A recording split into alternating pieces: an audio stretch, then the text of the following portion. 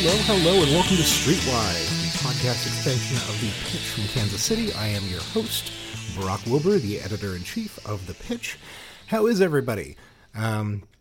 If you've been paying attention to our website or national news, you've probably seen that we did a large piece last week about the Alamo Drafthouse that has garnered, let's call it some attention nationally. Not just from readers, but also from the theater chain itself. A lot of moving parts there, a lot of things happening. The piece was written by myself and my friend Abby, who is our film editor. We spent 50-ish days working on this sort of day and night, and it is just good to have it out in the world because it feels like a big, heavy, burning piano has left our chests. It is good to not be being crushed by that right now. It is good to have it out in the world. It is hard to sometimes take pride in your work as journalists when you are working on something that's just about how much people got hurt. It is a tricky thing. If you're a writer and you finish your novel, like, that's fun. And if you're a painter and you finish your painting, and that's neat. And if you're a journalist that finishes your chronicle of a decade of abuse by a corporation against its own employees, you're like, neat. It's difficult to find a way to unwind. So when it was time to set it loose in the world, I went to Abby's house and we went into the backyard and we put a laptop between us, and we both reached out and hit the publish button at the same time.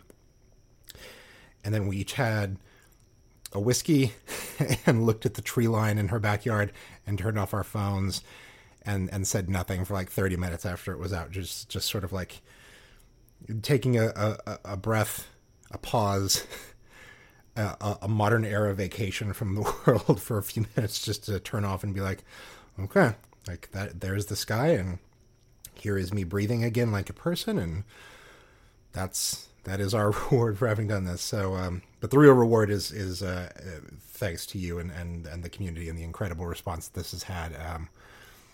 We've sort of been informed that there's a lot of changes that are happening very, very quickly here to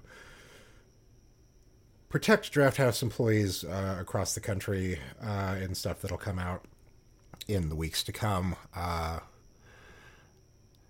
Everyone took it very, very seriously because, of course, this is something that is god-awful, just really scary and awful on every level. So to everyone that read it and shared it, thank you for doing so. And also, like, sorry for us inflicting just like more trauma on you for having read it. Like, it is a difficult piece to read, and anyone that made it through all 7,000 words, we really appreciate.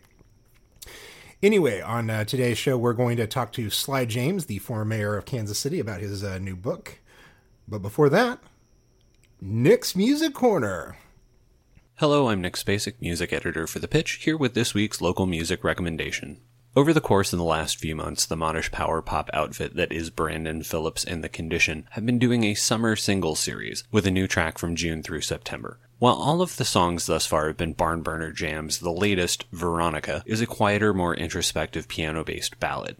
Given that Summer Singles 2020 wraps up next month, this is the perfect track to drop right now, because it feels like that quiet song the band plays right before letting it rip one last time. It's a stone cold gem. Check it out, and if you like it, you can head over to the Brandon Phillips and The Condition Bandcamp page to buy it and support the band. While the group doesn't have any performances scheduled, you can check out BP and TC members Julie Bernson, Brandon Phillips, and Adam Phillips, along with Michelle Bacon, in another of Brandon's myriad musical projects, the electro dance pop outfit Other Americans, when they play Lemonade Park this Saturday, August 22nd, along with Emmeline Twist and Dan Jones and the Squids. Here's Veronica. We sat in the sadness like letters set in a shoebox under the bed. We wrestled with madness till you changed the locks, and I left with the things that I said. Don't want you to feel like you're under attack. Ran from your love, now I gotta get back. I said it before, but I never said it to someone.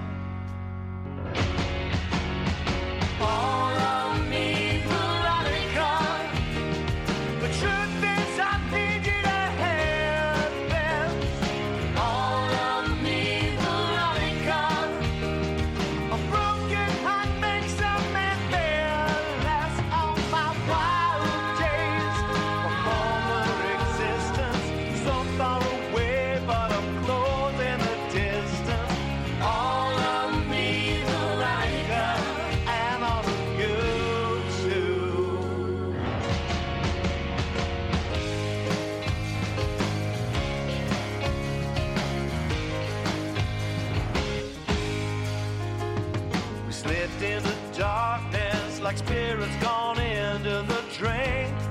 Under the ocean, we gave up on giving, dragged ourselves over the brink. The poisoned emotion. I know I belong here, so I return to learn how to heal for the heart that I burn. Bet it all on the wheel and the fate that it all comes around. All of me, Veronica. The truth is I needed a head this. All of me, Veronica. A broken heart makes a man fearless. All my wild days, a former existence, so far away, but I'm close in the distance. All of me, Veronica, and all of you too. I need you to reach out and take this. We suffered so long.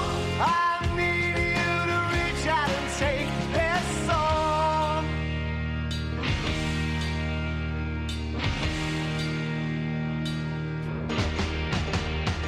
All of me, Veronica. The truth is I needed a head this. All of me, Veronica.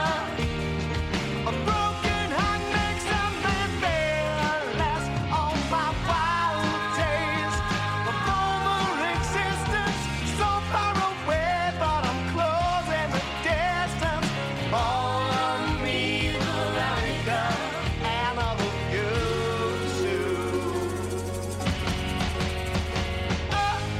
Me, Veronica. Me,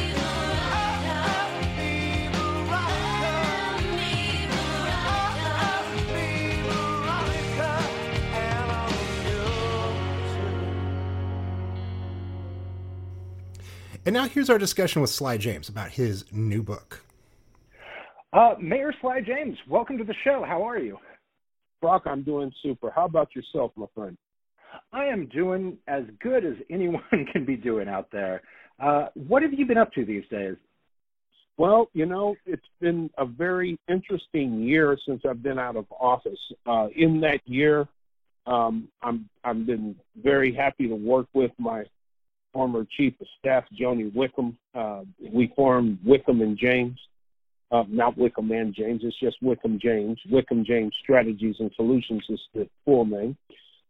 And with kind of a loose purpose of offering services, advice, consulting, strategies to solve problems in the areas of education, politics, public policy,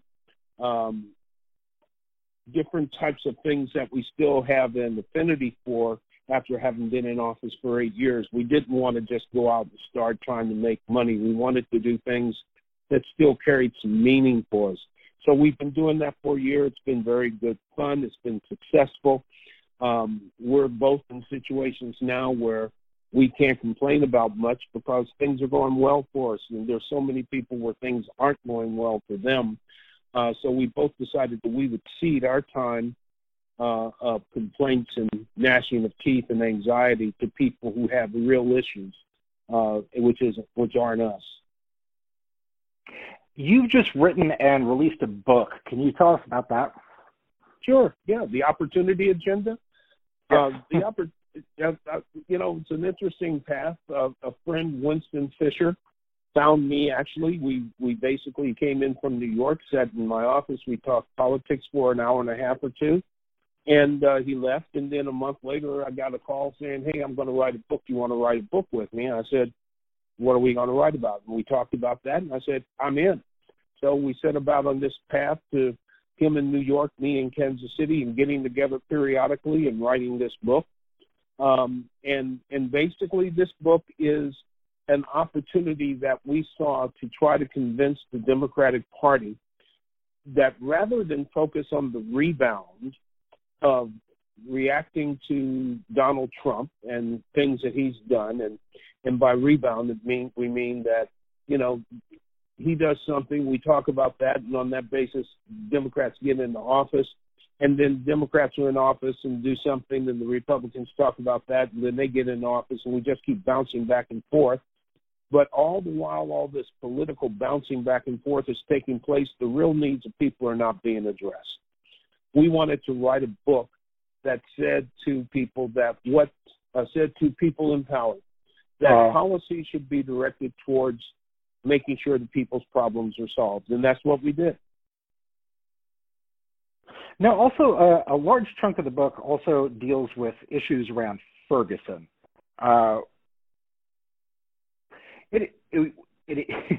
Ferguson feels like it just happened because we are still in that cultural moment and still dealing with all the same problems, but it has been a number of years. What are your thoughts and feelings on Ferguson and how it has affected where we are now? So, Ferguson, first of all, Ferguson's in St. Louis. We're in Kansas City, and which is, not that far away, but still the impact of it is still very prevalent. I think the problem is that Ferguson was simply a more visible outward manifestation of situations that have occurred over decades. The issues in the black community aren't new. It didn't start with Ferguson, didn't start with any of that stuff. The only difference between Ferguson and what had previously been happening is that stuff, some of that stuff was caught on tape. The difference now is that it is visible to people who previously didn't believe that it was happening, didn't know it was happening because they didn't see it. The difference now is that everybody's got a phone in their pocket. Every phone has a camera, and people use it. That's what that was the thing that I noticed about Ferguson when it was happening that I just night by night couldn't believe was that I'm from Los Angeles, and I feel like in Los Angeles, police have a level of media training where they know what to expect about what's been filmed and what is not. And you saw the cops from Ferguson doing all these things as if they were completely unaware that people were live streaming them on the internet. And you were just how do you not know that millions of people are seeing what you're doing right now as a bad faith actor? Well, because most people don't look at it as bad faith acting. That's the problem. I mean, don't forget the civil rights movement. A lot of that was captured on film. What happened to John Lewis was captured on film. All of that stuff is captured on film to a large extent. The desegregation of schools in Alabama captured on film. Didn't seem to move the needle because nobody really cared. And to be real blunt about it, most people didn't care. It didn't affect their life, so it wasn't a big issue. But the issues that are out there now are so brutal, and there's so much activism as a result, that there's been two major changes in this whole situation. Number one, the ability for regular people to capture everyday situations on video. And here's, I'll give you a good example. I forget exactly where it was, but I think it might have been in either North or South Carolina, where there was a report of a young man who had been detained by the police. He apparently tried to run away, and he was shot in the back. And the police report basically said, he grabbed for the gun, and he was wrestling with it, et cetera, and he got shot, and they immediately rendered aid. What they didn't know was the other dude, some other guy, had captured it on his camera, and it took a month or two before that came out. But once the video came out, what you saw was the police report was a total and complete lie. Right. Well, those police reports were out there a long time ago and talking about a whole lot of stuff. There just wasn't any video. So that's change number one. Change number two, now white people are out marching in some of these things. That's a significant change. No, I'm serious. No, I know you are. I grew up in the 60s. And the bottom line was that there was a huge drug problem, but that drug problem was apparently only in black neighborhoods. Once it started being known that it was in white neighborhoods, now we've got to do something about it. Those are the major differences, is when the majority population sees and figures out that it happens to them and it affects them, now we get movement. But the whole problem with all of this is the situation cannot be resolved by superficial policies. What has to happen is that if we're going to do things that are going to avoid those types of marches, activities, problems, then we have to have change that is meaningful. And some of those changes are things like there has to be economic equity. Right. People need the opportunity to improve their economic situation, and they need the ability to rise out of poverty and into the middle class. And that requires a number of levers to be pulled: education, childcare, skills training, all sorts of different things, access to capital, affordable benefits, all the things we talk about in the book. That's what the book is about, is giving people an opportunity to change their plight in life by providing them not with a handout, not necessarily a big government program, but with the things that are necessary to provide them with an opportunity to change their life with dignity. People don't want handouts. They want to be able to earn what they've got, but they want a fair and equitable playground on which to earn it. And that's the problem that we've got today, and that's what the book's about. So when I first moved to Kansas City a couple of years ago, my wife and I, who were both national political journalists at that time, one of the first things that we went to in town was we were invited to your last State of the City speech. And there was this moment where, and it was the first time I'd seen you. It's really the first time I became engaged in the local politics beyond the work that I've done with Jason Kander. And there was a part of that speech that I will never forget where you went from talking about all the things that we were hopeful about like the airports and the economy and so on and so forth. And then we hit the issue of gun violence, and you just very straight up and very truthfully were like, this is just a goddamn problem. And like you were very clear on like, well, we have a real issue here, and this is the biggest thing facing our city, and we've got to do something. Between then and now, do you have any different ideas on how we should be handling the gun violence epidemic? Have your ideas evolved, or are there still a basic set of ideas that you think would work? Because obviously something like Operation Legend is not going to fix this. Operation Legend is like a lot of things that we do. We wait until there's a big problem, and then we come in and try and fix it. The problem has to be avoided, not fixed. And yeah, there's a lot of things. There's long-term things that we can do in terms of making sure that no child enters kindergarten 2 years behind. At the age of 5, you shouldn't be 2 years behind anything. But that's what happens when you're black, when you're brown, when you're poor. And by poor, that includes white as well. But poor kids, black kids, and brown kids often don't have the advantages necessary in order for them to start off their life at the age of 5 in school on an even level field. That's long-term. That has to be addressed through early childhood education and quality pre-K, and also quality child care leading up to the quality pre-K. That's number one. Number two, there has to be a change in how we teach kids in school so that they know that they have options in life and that there's a path for them. Instead of simply teaching everybody the same stuff until they graduate high school and go to college, and instead of only having STEM programs and those types of really sophisticated programs in suburban schools that can have it, every middle school kid should be introduced to as many different jobs and professions as possible through field trips, through visiting, through mentorships, etc., so that they can say, I had no idea that there were women engineers. I had no idea that there were women car mechanics. I had no idea that I could learn how to work on jet planes. I had no idea that this is what it takes to be whatever it is that it takes to be. And then you start tailoring the curriculums that they're being given in school to those types of paths so that they see the connection between what they're learning and where they want to be, so that they don't just blow subjects off because they don't see what the hell algebra has to do with their life.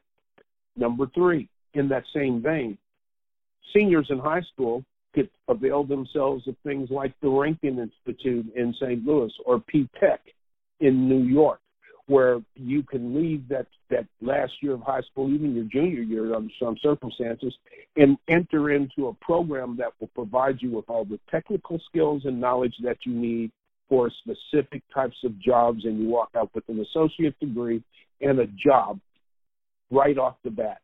All right? Not every kid's going to go to college. Not every kid should. but every kid at least wants to have an opportunity to do what they want. You can learn woodworking, or you can become a computer whiz with cars. But those things are taught with certificates, not necessarily degrees, and you can get there. And then on the political scale, frankly, if you want to know the truth of the matter, America does not have the guts to do what needs to be done, which is to say, I'm sorry, not everybody in this country should have a damn gun. Period. I'm sorry. It's just, you can't have it both ways.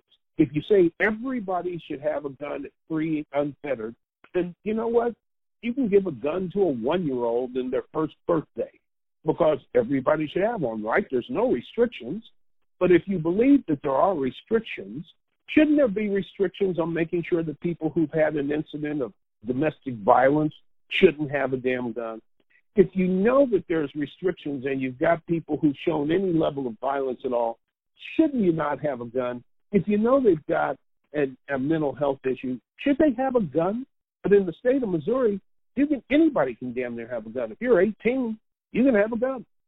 And when the police pull people over and they got 4 18, 19-year-olds in a car and they got guns and they haven't committed a crime, they can't do a damn thing about it.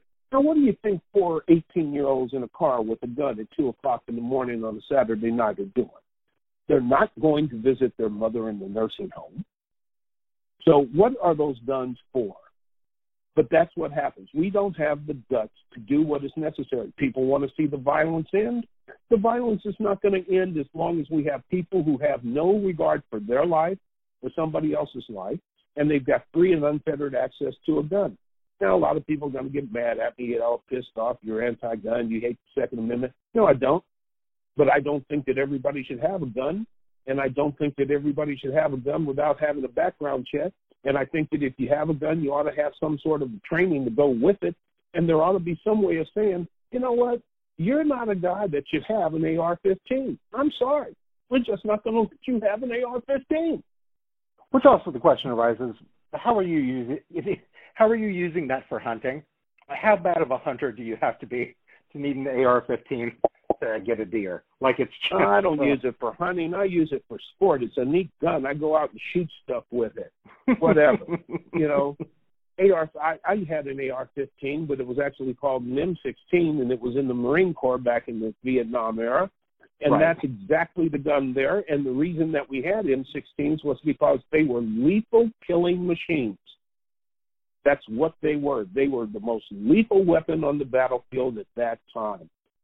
But and your situation that you bring up about like teenagers in a car with guns also applies to the fact that like nationwide you see it repeatedly that like black men, even the ones that, like especially here that have like a concealed carry permit or a gun permit, keep getting shot by the police, and then like the NRA is always suspiciously quiet about that. It's like, oh, that was a legal gun owner that was just executed by a cop. Like, where is your outrage about that gun owner?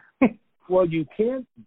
That's not going to help the NRA's mission, because right. The NRA's mission primarily is to make sure that the gun manufacturers have as many guns sold as possible. And one of the ways that you do that is you tell a bunch of white people you need a gun to protect yourself from the black people who are going to break into your house and steal your stuff. So everybody should have a gun for protection. You're a law-abiding white person. Make sure you've got a gun that will protect you against those people that are marauding through the streets and want your stuff. So which we just embarrassed ourselves on the national scale with that couple in St. Louis that were aiming guns at protesters as they walked through their neighborhood peacefully, and it's just like, come on, man, what do we do? You want to know something? If that had been in any neighborhood on the east side of Kansas City and the same situation occurred and people stood out front of their house with those guns and the police showed up, one of them probably would have been shot. Okay? Right. I'm just saying. You're right. I'm just saying, because it's a whole different ballgame. But, you know, getting back to the issues of the book, and I do want to talk about that because I think the book is important, and I think the reason that we're in this place now is because we have not looked at the issues that we talk about. We have not answered the problems that people have day to day, particularly women when it comes to their children and having to make a choice. between, am I going to take care of my child, find somebody who can take care of my child that I can afford, and go to work, or do I have to quit my job in order to make sure that my child has what they need? And face it, it's not the guy that quits, it's the woman that quits 9 times out of 10. Or, in even worse situations, there is no guy, and the woman has a choice to take care of her children or take a low-paying job where she can't afford to pay anybody to take care of her kids, and she doesn't have any relatives that will do it for free.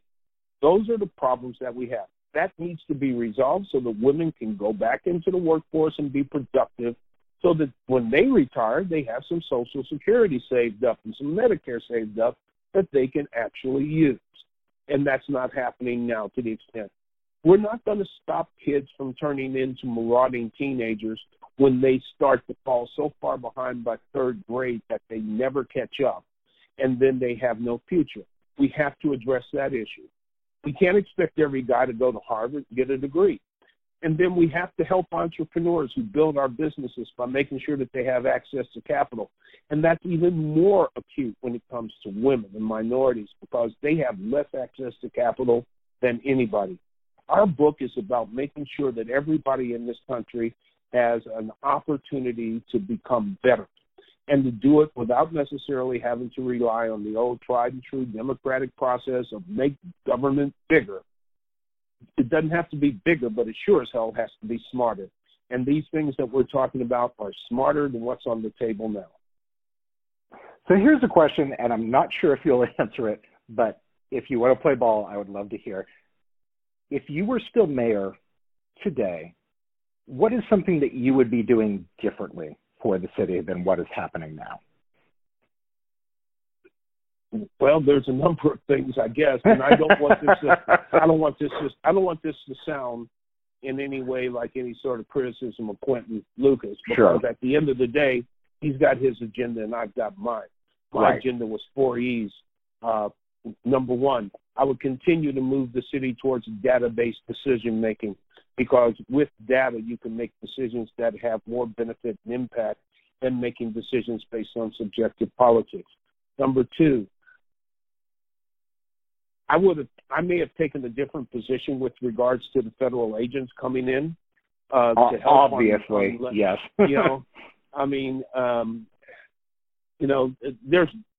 There's ways that you can do that and ways that you can't. And based on what he said about it, that's not the way that you can. And if he wasn't made aware, then somebody dropped the ball somewhere.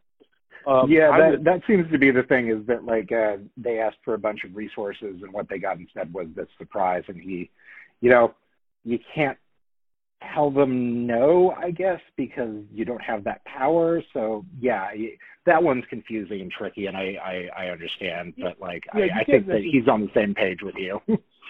You can't necessarily tell them no, but if you can plan it in such a way that there is some benefit to it, and there's not a surprise, and it doesn't look like another layer of Gestapo walking through your neighborhoods. That's not what this should be about. Right. Okay. One thing that I would definitely do, I had started talking to Stan Schoen down in St. Louis about Rankin, and I really would love to see a Rankin Institute in Kansas City, because I think it would help a lot of kids that otherwise might not be saved. I'd love to see that type of a program here in Kansas City. Now, the community colleges pick up a little bit here and a little bit there, but Rankin Institute is totally dedicated to a number of different areas where they have the ability to really skill kids up and connect them with work. So they work for a few months and they train for a few months, and they're paid during those times, so that they walk out of those situations into good paying jobs. Excuse me. I really would have liked to have gotten that done, but didn't. And the thing that bothers me the most, the failure that I still lament, is our inability to have gotten comprehensive, universal, high-quality pre-K for every kid in this city. I think we failed our children by doing that. And I think we're going to continue to turn out kids that are born in poverty and never get out of poverty. And because of that, they are going to have difficulties either with crime or low earnings or shorter life expectancies. I would continue to fight for children and quality pre-K, just as I continue to work with Turn the Page, an entity I started in 2012 to help with third grade reading proficiency. I believe that we have to do things for our kids, and I think that the only way to get those things done is some adult in a political, governmental situation has to advocate for them, because there's nobody else that really is advocating for them in a way. There's some nonprofits that are doing it, but here's the thing. Money doesn't flow to kids who are too young to vote and adults who are too young for anybody to really care about until it is time to vote. The money flows to the people who are producing tax dollars, and then the lobbyists go and find ways to make sure that it flows to the people who really could do without some of it. You know what I mean? But at the end of the day, I'd continue to work on the same things that we started working on when I went into office, because they were working. Governmental efficiency, working on employment issues, education, and finding ways to bring skill training and skill sets into this city for kids to be able to take advantage of and get good paying jobs. That's what I would do now. And I'm not saying that those things aren't being done, but that's what we were doing, and that's what I will continue to do. Finally, I'd love to ask you the question of your many years being mayor of Kansas City, what is your favorite small story? My favorite small story? Yeah, your favorite little event that you're just like, I just love this. I think about it all the time. Oh, boy. There's so darn many. I think that, here's one. After the long fight and the long argument to get streetcar up and running, to be standing there on the very first day with all the people out in front of Union Station that came to see it. And I'm greeted by a group of high school kids, young high school kids that had come down specifically to see it. And I just had a conversation with them, and I said, you know why we're doing this, don't you? I said, it's not just about having a streetcar that runs up and down the street. And they said, no, we like it. Why are you doing it? I said, because if we do these types of things that are very popular and very utilitarian for people your age and older, you'll come back to Kansas City when you finish college, and you'll stay here and raise your family. And there was a teacher there, and there were some parents that were with them, and they hugged me because of it, because their dream is to have their kids go to college wherever they want, but to come home. And that was probably one of the things that I won't forget, because that's important. We need, the currency of economic development is not money, it's not incentives. The currency of economic development is talent, getting talent into your city.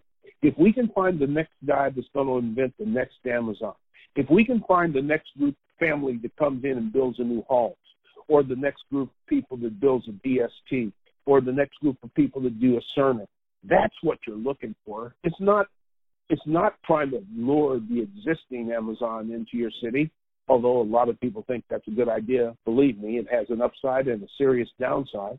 The idea is to get people right here in this city to have the ability, the desire, and the resources to build it right here in Kansas City and stay here and employ Kansas Cityans. That's what it's all about. But you can't do that if you have a city that people don't want to live in.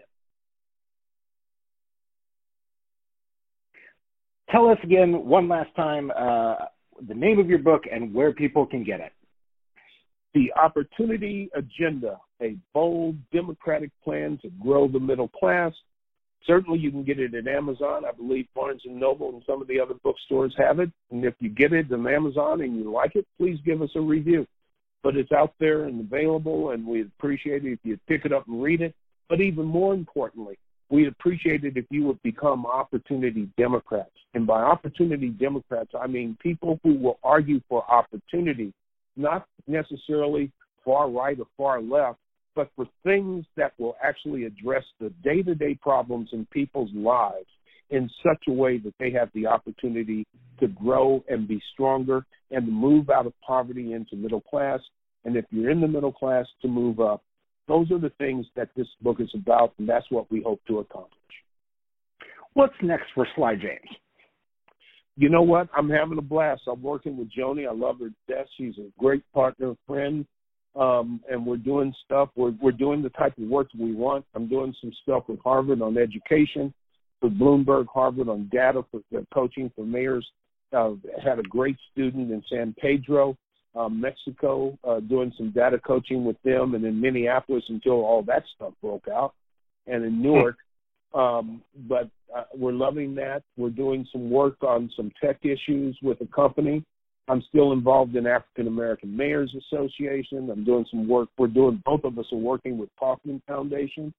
We have some governmental clients. We have and some private clients.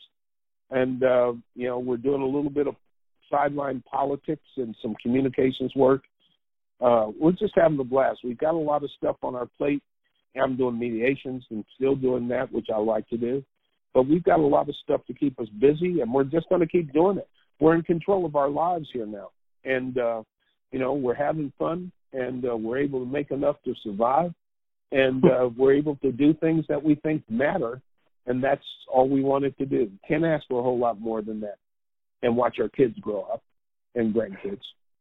Just wanted to thank you for helping make the city over the last couple of years into the sort of place that me and my wife living in Los Angeles were able to visit one weekend, and we're like, this is the place we want to live now. Like this, clearly your work has helped influence that. Thank you for all your work in the city and everything that you've done here.